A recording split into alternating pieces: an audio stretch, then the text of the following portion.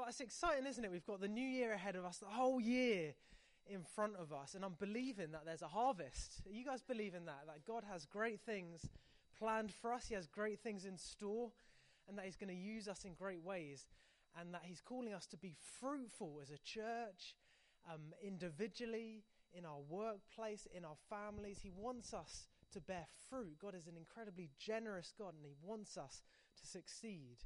But we're in a culture, aren't we, where sometimes there can be a bit of rivalry and competition. It's like people don't always want others to succeed. It's like there's a culture of wanting others to get by, but not to do too well. Or else maybe they'll show you up and you'll feel insecure. Maybe you've had a boss at work who you felt hasn't wanted you to succeed and do well in your position, and that's made your life hard. Maybe you've had a friend where you felt there's been a competition in a sense of if something really great has happened to you, there's a sense of loss in them, and there's this difficult sense of competition.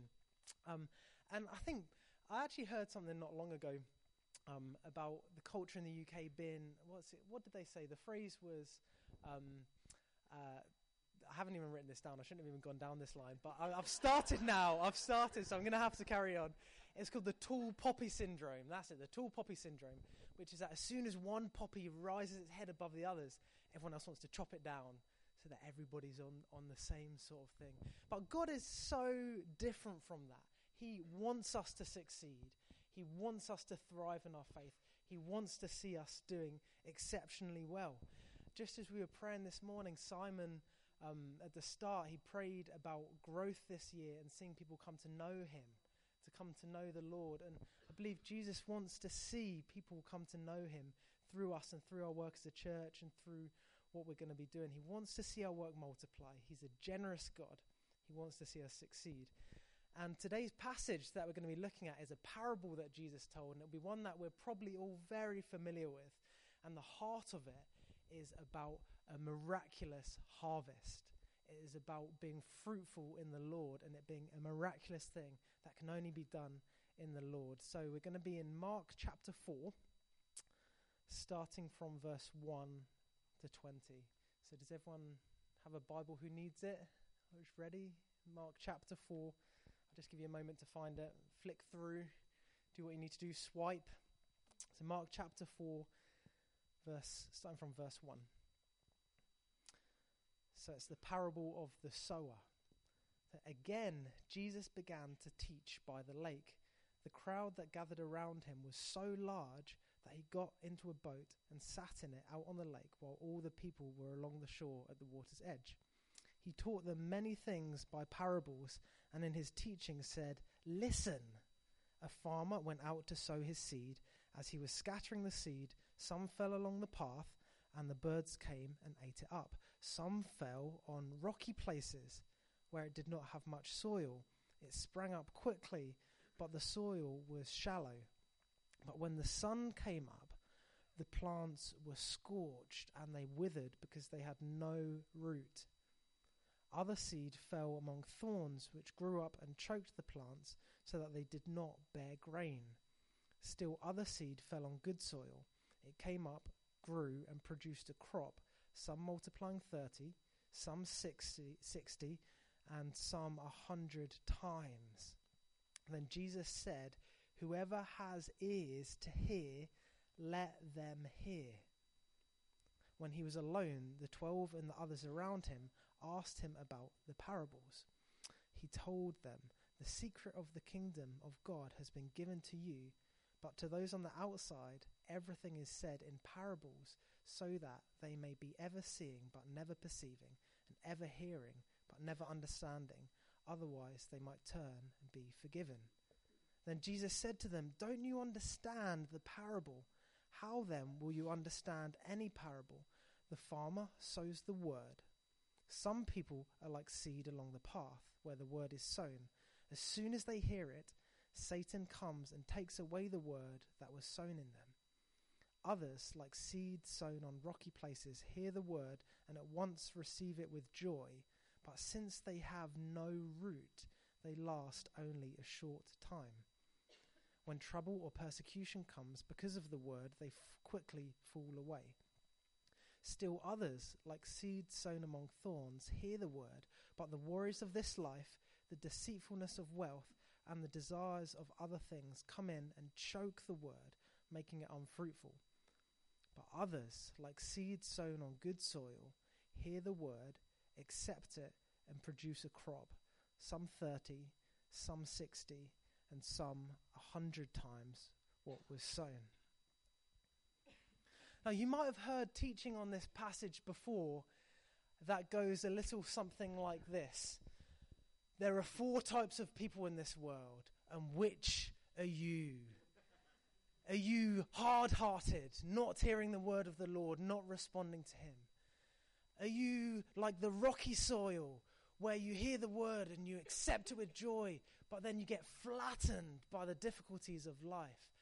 Are you like the seed which grows up but then is choked by the worries of this life? Or are you the 4th type of person, the 4th type of soil, fruitful in the Lord in everything you do, fruit coming out of your ears, fruit wherever you go, everything you touch turns to gold? Are you that type of person? What I find is the message of Scripture is actually one like a yo-yo at times. Take Peter, the disciple. He is trained by Jesus for 3 years. He's one of Jesus' closest disciples. And when push comes to shove, he denies Jesus 3 times. I do not know him. I do not know him. I do not know him. Now, to me, if I was to judge Peter on that, it sounds like he's ground number 1. Oh, he's a hard ground. The word of God isn't getting into his heart, is it? It's not bearing fruit in his life. We don't see any fruit in his life. But then soon after, we see Jesus reinstating him and saying that on him, on this rock, Peter, he will build his church. And even shortly after that, he was filled with the Spirit at Pentecost, and he was bearing much fruit. Peter was like a yo-yo. And it's almost like sometimes I feel we need to get over ourselves in trying to box people in and box ourselves in. I was actually chatting to someone in the run-up to preparing this sermon, and they had so much insecurity about their own walk with God, and they were saying like, I think I am, like ground number 2. I think, that's just who I am, and that's what my life is like.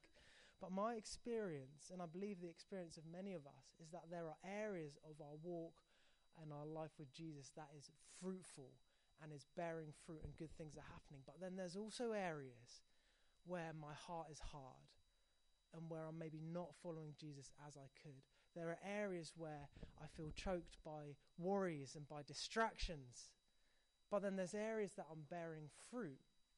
And so I think what I want us to consider today is not which ground am I, but rather how can we in our life following Jesus push ourselves and encourage others into that final quarter of bearing fruit?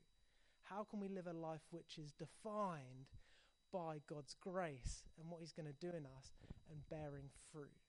How can we live our lives in that final quarter and in that miraculous provision of God? And of course, you're probably thinking, yeah, that's great. I want to live a fruitful life. I want to see my friends and family come to know the Lord. I want the church to bear fruit. I want the church to grow. I want to see amazing things happen in our community. But how? Yeah, we want to see it happen, but how? And the wonderful thing about this parable is Jesus makes it crystal clear how the fruit comes. In verse 20, we read this. Others, like seed sown on good soil, hear the word, accept it, and produce a crop. They hear the word, they accept the word, and they produce a crop. Jesus gives us 3 keys to bearing fruit as we follow him. And the first key is to hear his word. To hear his word. I believe the Lord is trying to get our attention. He's trying to get my attention. I believe he's trying to get your attention. But often we can be so distracted, can't we? And it can feel like we have this hard heart. In that first soil, the ground would have been trampled down. It would have been hard because in those days, there weren't necessarily clearly defined fields with clearly defined markers.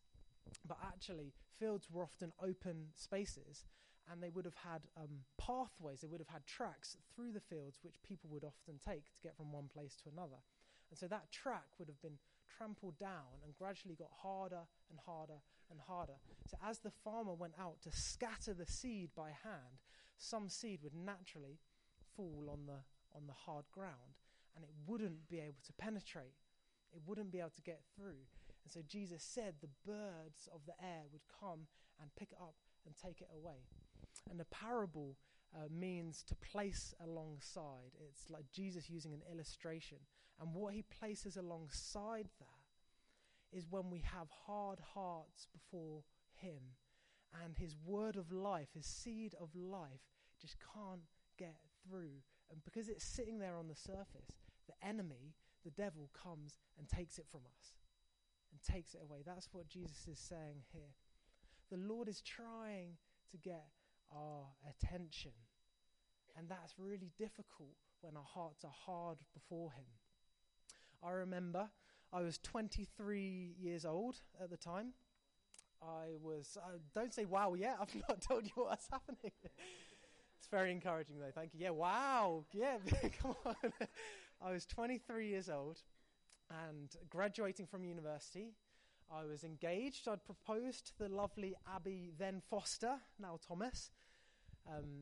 I'd proposed as our dissertation was about to be handed in, as our final exams were due. She thankfully said yes. It was brilliant, but we graduated in roughly the middle of July. And I think within something like 8 weeks, we were meant to be getting married. And I was needing to find work.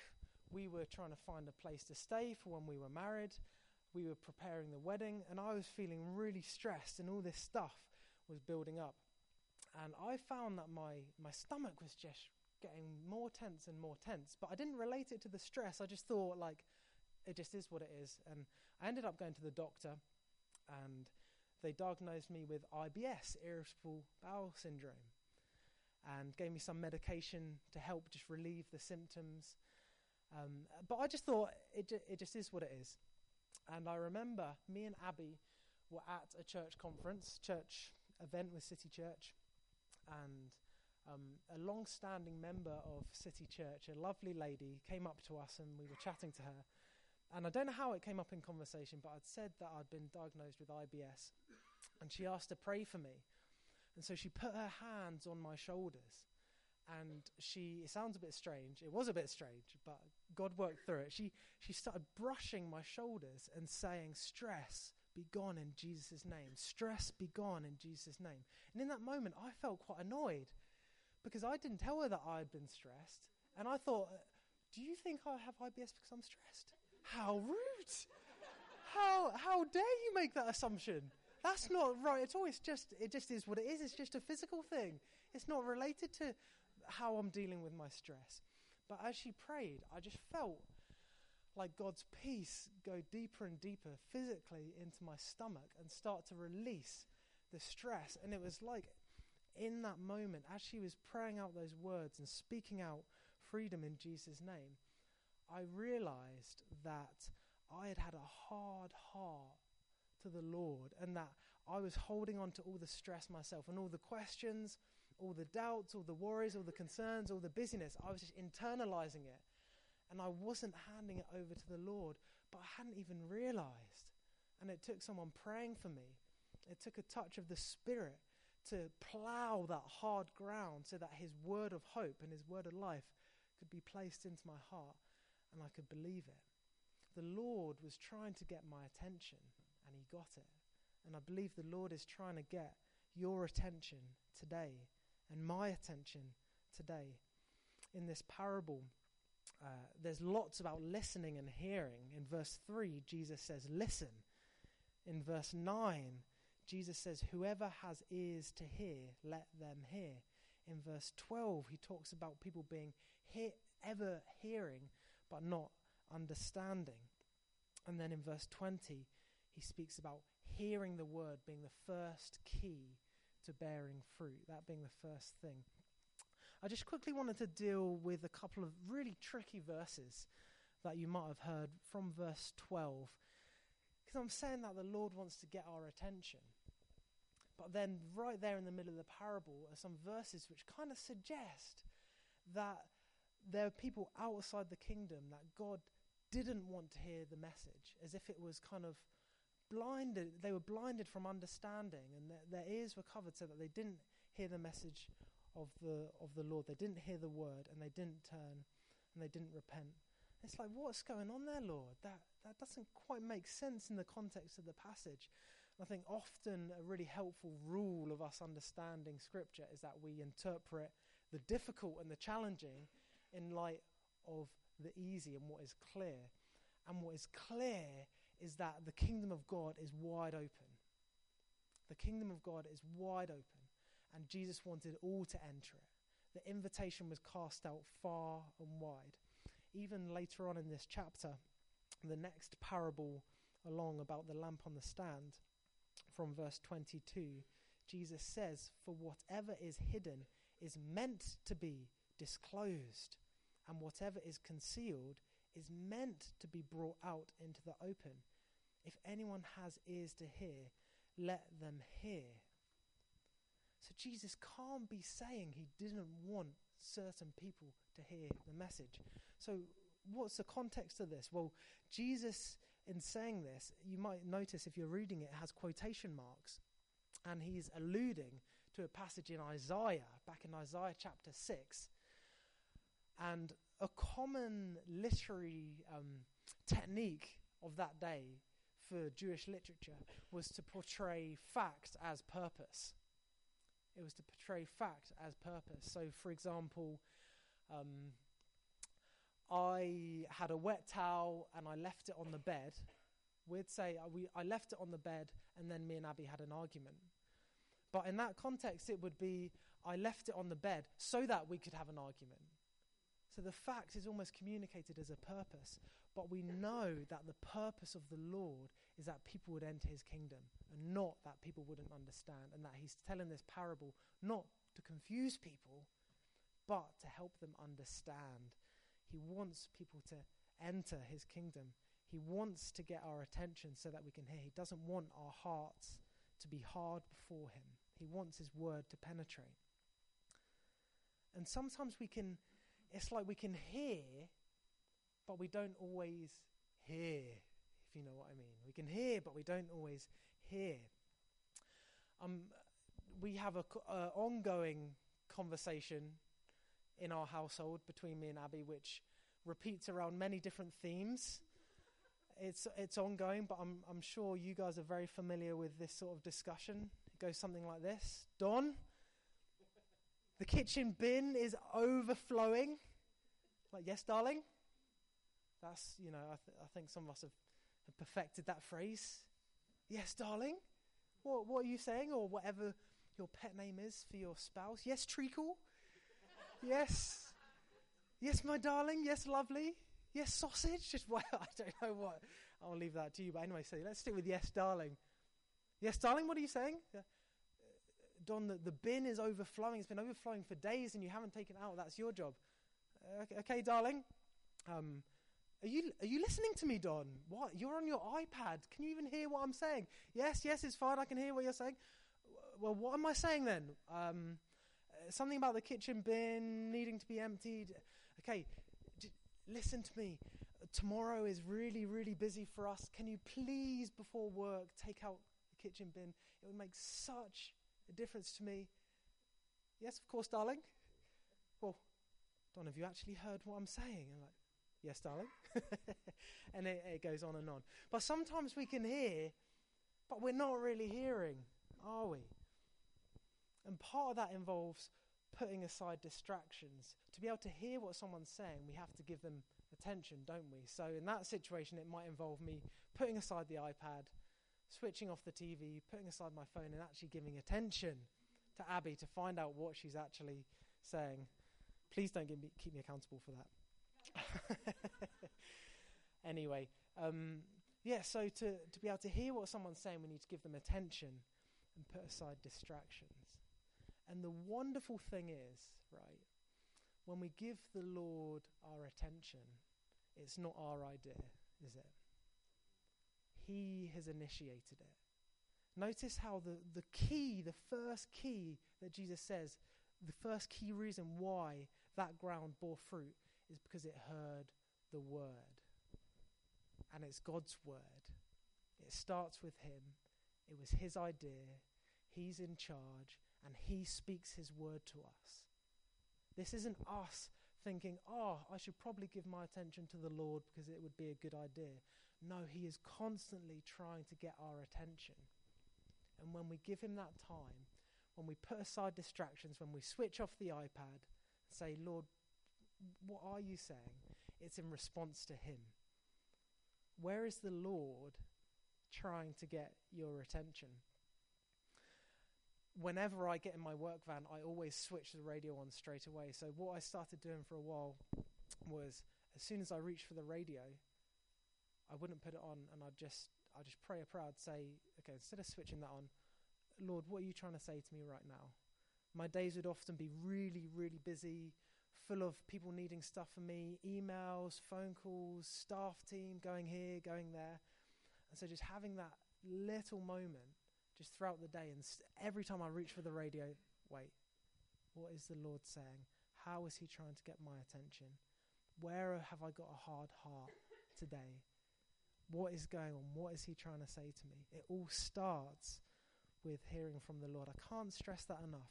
And I think possibly the most important question, or one of the most important questions we can ask going into this new year, is where is the Lord trying to get our attention? Where is the Lord trying to get our attention? What is it about?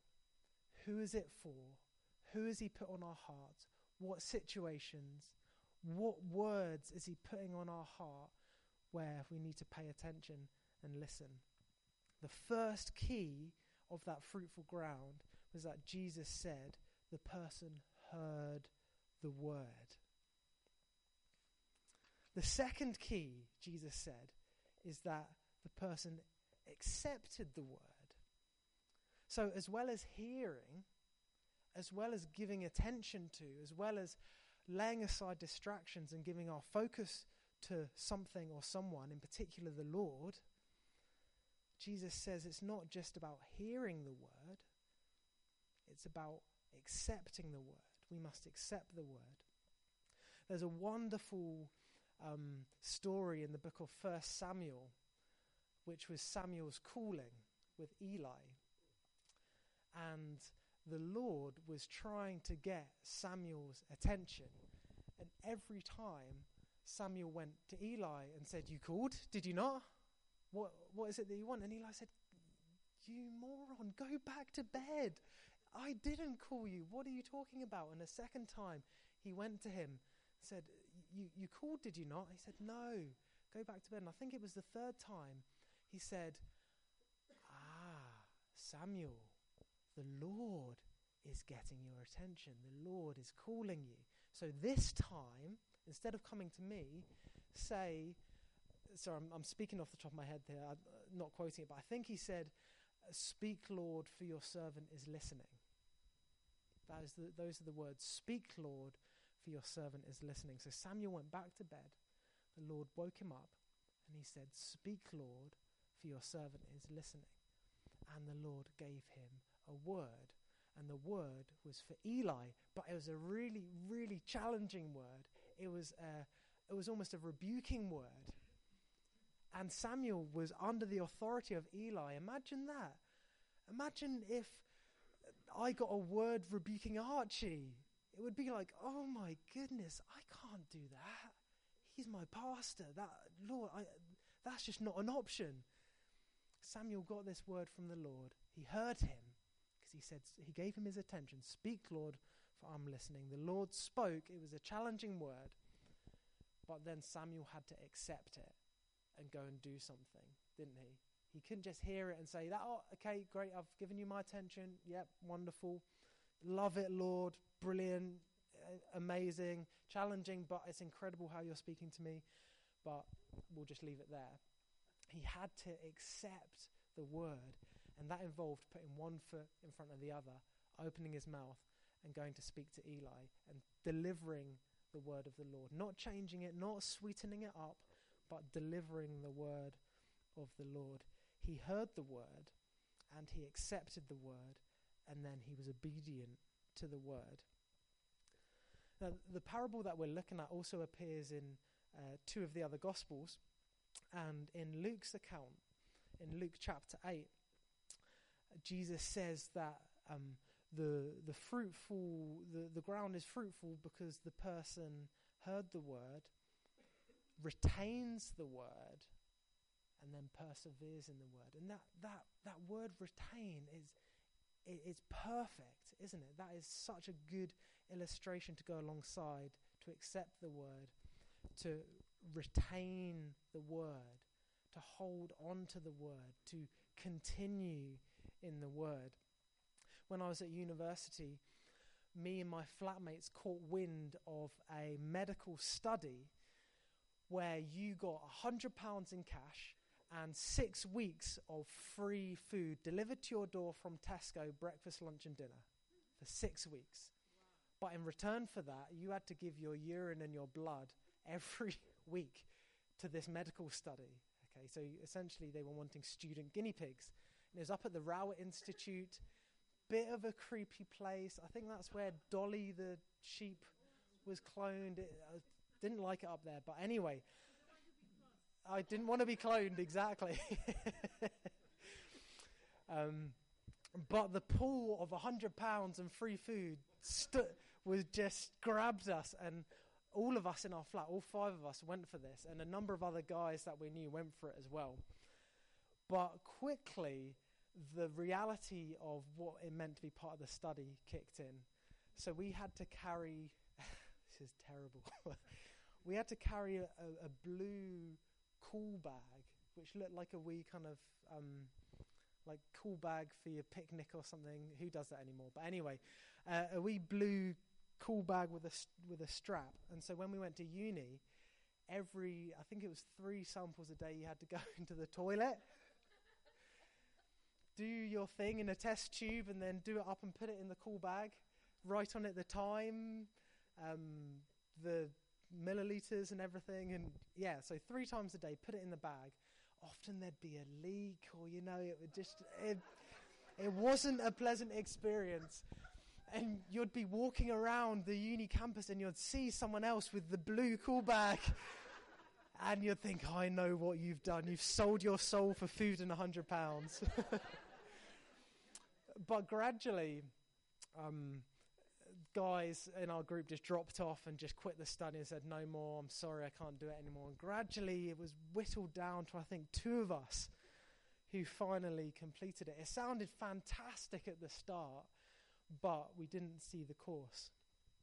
We're called to retain the word in accepting it. And in James chapter 1, verses 22 to 25, we read these words. Brace yourself.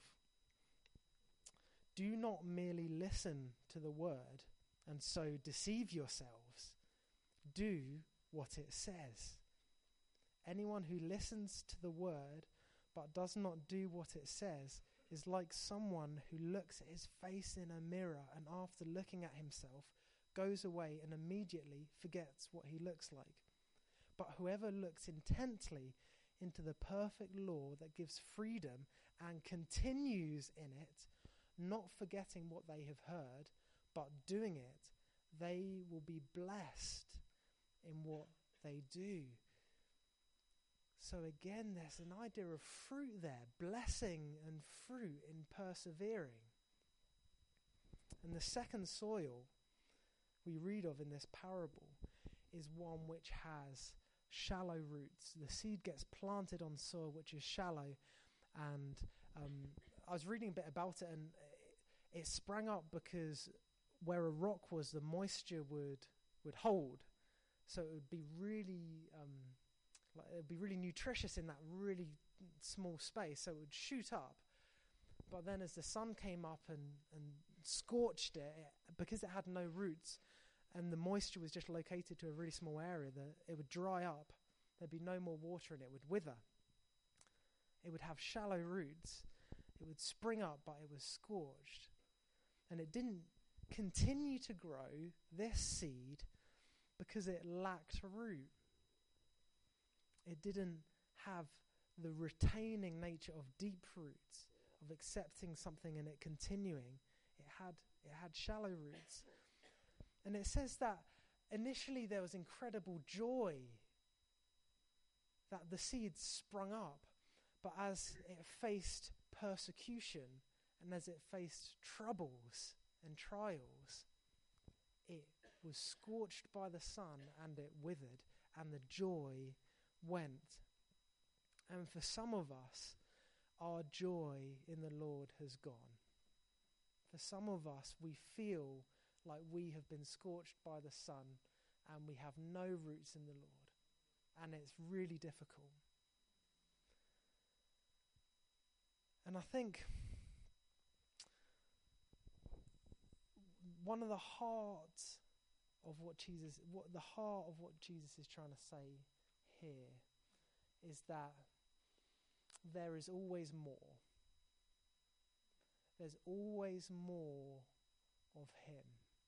Where we feel that our roots are shallow and can't go deeper and our joy is gone and we're feeling withered, I feel the Lord saying to us that there is always more of him. Our roots can always go deeper into him. He will always welcome us back. Think of the prodigal. The son had run away. He'd received the inheritance with joy, gone and spent it. The joy had gone. He went back to the Father who embraced him and who welcomed him back. There is grace upon grace upon grace for every single one of us in this room. Where we feel we have withered, where we feel totally dried out, there is always more of God. And he wants to give us back that joy. He wants to give us back that hope that we once had. He wants to give us back that purpose we feel that the enemy has taken away because we have hard hearts. He wants to give that back to us, and he can do it. And I really feel that one of the main places he can do that is in a small group, practically, for us, is in a small group. If you think of it like this, Sunday might be where we hear the word, where we worship, where we receive from him, where that seed is planted. And then small group is almost where the ground is cultivated and where we see the seed take root and the roots go down and go deeper. And we have a number of fantastic small groups in this church that are open to all of us. And I mean, even this week, I think it is, me and Abby feel we're going to launch our small group, a new small group as well, which you'd be very welcome to. But there's a number of fantastic small groups, and that is a really practical place where we can accept the word. It's easy to hear the word, but how easy is it for us to accept what God is saying and say, okay, if this is what you're saying to me, what does this mean in practice? Where does the rubber hit the road? Where are you calling me to go? What are you calling me to do? How can I place one foot in front of the other? In that James passage, it reminds us to hear the word and do the word. I was listening to a Terry Virgo podcast just during our holiday a few days ago, and Terry Virgo started up New Frontiers Church Network, which has over 1,500 churches now worldwide. And he was saying that as a young man in his 20s, him and a group of other guys gathered together and started a Bible study group. And he said this phrase which has stuck with me, and he said the sole intention of the group was to believe every promise and obey every command. Imagine what our life would be like if we believed every promise that God spoke to us, every word that he spoke to us, every word in his scripture, every encouragement from one another. If we believed every promise and then obeyed every command, I think we'd see incredible fruit. So the second key, Jesus says, the first key to bearing fruit is to hear the word. It starts with him. It's his word. This is not something we earn. This is not something we work really hard to do. The hard work comes later. But at first, it's his word. We receive it. Secondly, we accept the word. But there's a sense of retaining it and continuing in it and persevering in it. And then finally, the last key is to produce a crop. Jesus said this: others, like seed sown on good soil, hear the word, accept it, and produce a crop. Some 30, some 60, and some 100 times what was sown. See, in that day, a usual crop would be between 5 and 15-fold, with 10-fold being a really good crop, being considered a really good crop. So what Jesus is saying here, by straight away going to 30, 60, 100, which would have almost been unheard of in that day, is he's trying to grab the attention of the listeners, because that was an agricultural culture, so they would have understood when Jesus said 30, 60, 100-fold, like, whoa, how is that even possible? That at the heart of it, this is a miraculous crop. At the heart of it, this isn't us doing one thing and then the Lord doing one thing, us doing two things and the Lord doing two things. This is us doing one thing and the Lord doing 1,000 things. This is us offering the smallest bit of faith and they're being multiplied 100 by 100 by 100 by 100. This is a miraculous crop by God's grace. Do you guys believe in that? Do I believe in that? Am I going to believe in that this year and take hold of that there is a miraculous harvest? But it's almost like this is kind of where the hard work really kicks in as well. Ground 3 is tragic, the one that Jesus talks about, because the seed does grow up and it does thrive in some sense, and the roots do go down deep, but alongside that is the roots of weeds or thorns going down deep and growing alongside it. And we read that the still others, like seeds sown among thorns, hear the word, but the worries of this life, that's one thing, the worries of this life, the deceitfulness of wealth, I could have a whole sermon on that, couldn't we? How deceitful is wealth? That's all right, no problem. It sounds more interesting than what I'm saying. Where was I?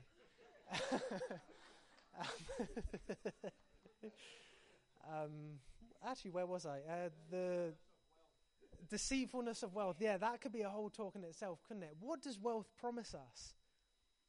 Promises us security. How quickly can that go? The floods of, a couple of years ago, how people had water just passing through their homes. What security does a house offer? What security does money offer? The oil and gas industry crashing. People having millions going to nothing, having to go to soup kitchens day after day. What does wealth have to offer? It's a liar. That's what it is. It says, Jesus says, the deceitfulness of wealth. It promises security. It doesn't give the security. It promises happiness. It doesn't give happiness.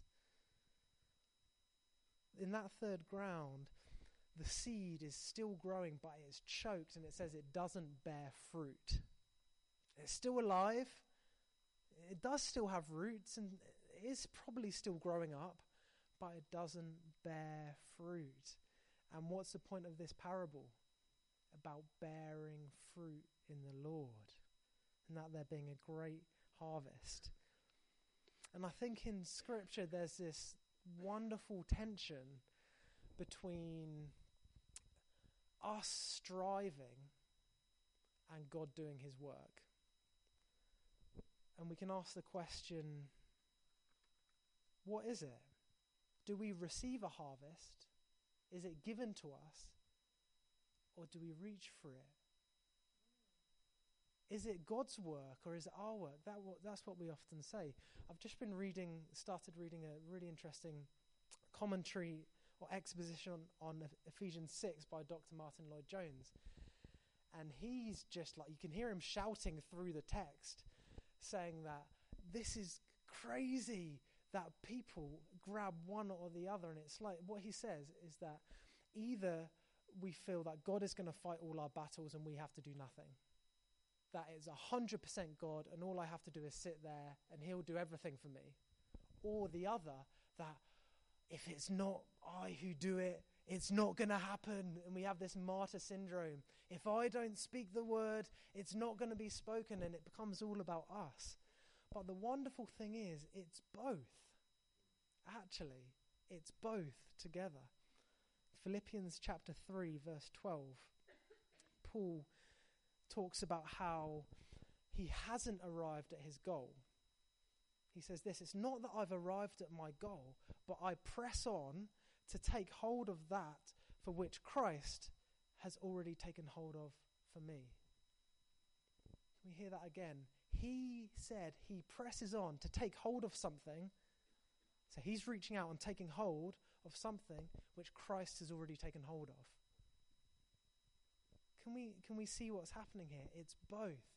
The harvest is the Lord's.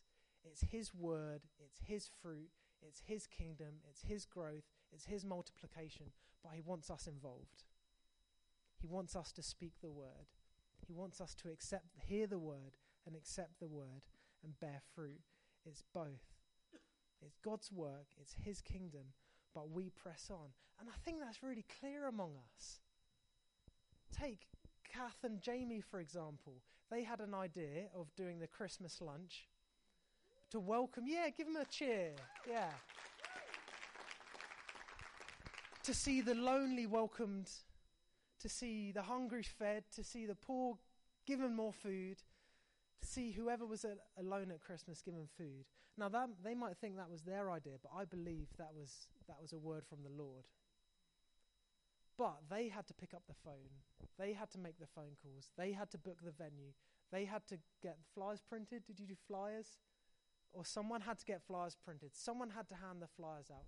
Someone had to set up the Facebook page. Someone had to advertise. Someone had to do the cooking. But it was God's idea and it was God's word. It was both. Take Paula and her small group. They had this idea to start up the coffee morning in Inverurie, but that wasn't their idea. That was God's idea. And they were being obedient to him. And it's incredible hearing what's going on there, and exciting to think in the new year of all the people, ladies, maybe some men, I don't know, children, who will drop into that cafe and be welcomed by people who are filled with the Holy Spirit.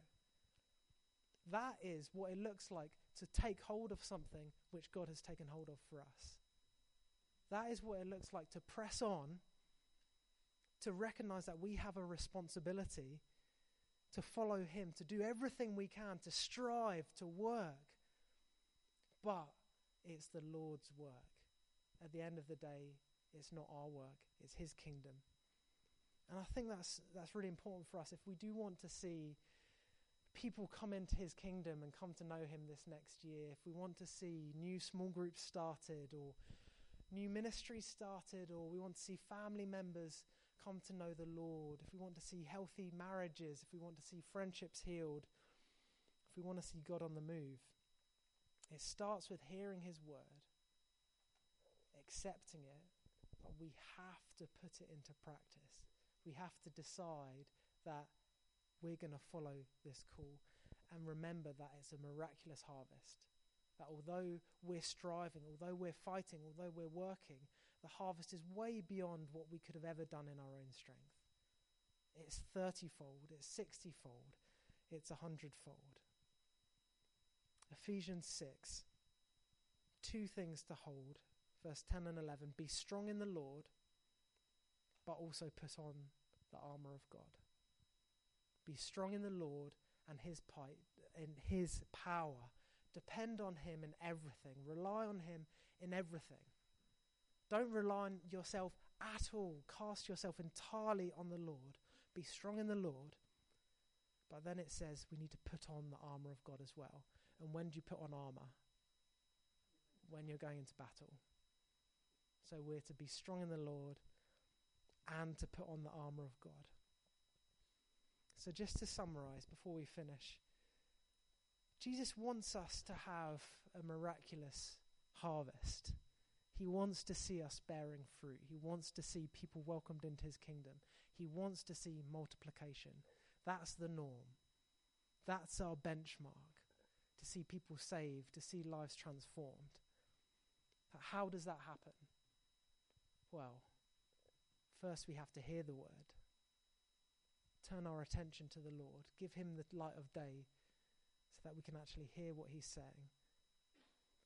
Then accept the word, and not just accept it momentarily and then get flattened, but to accept it and retain it.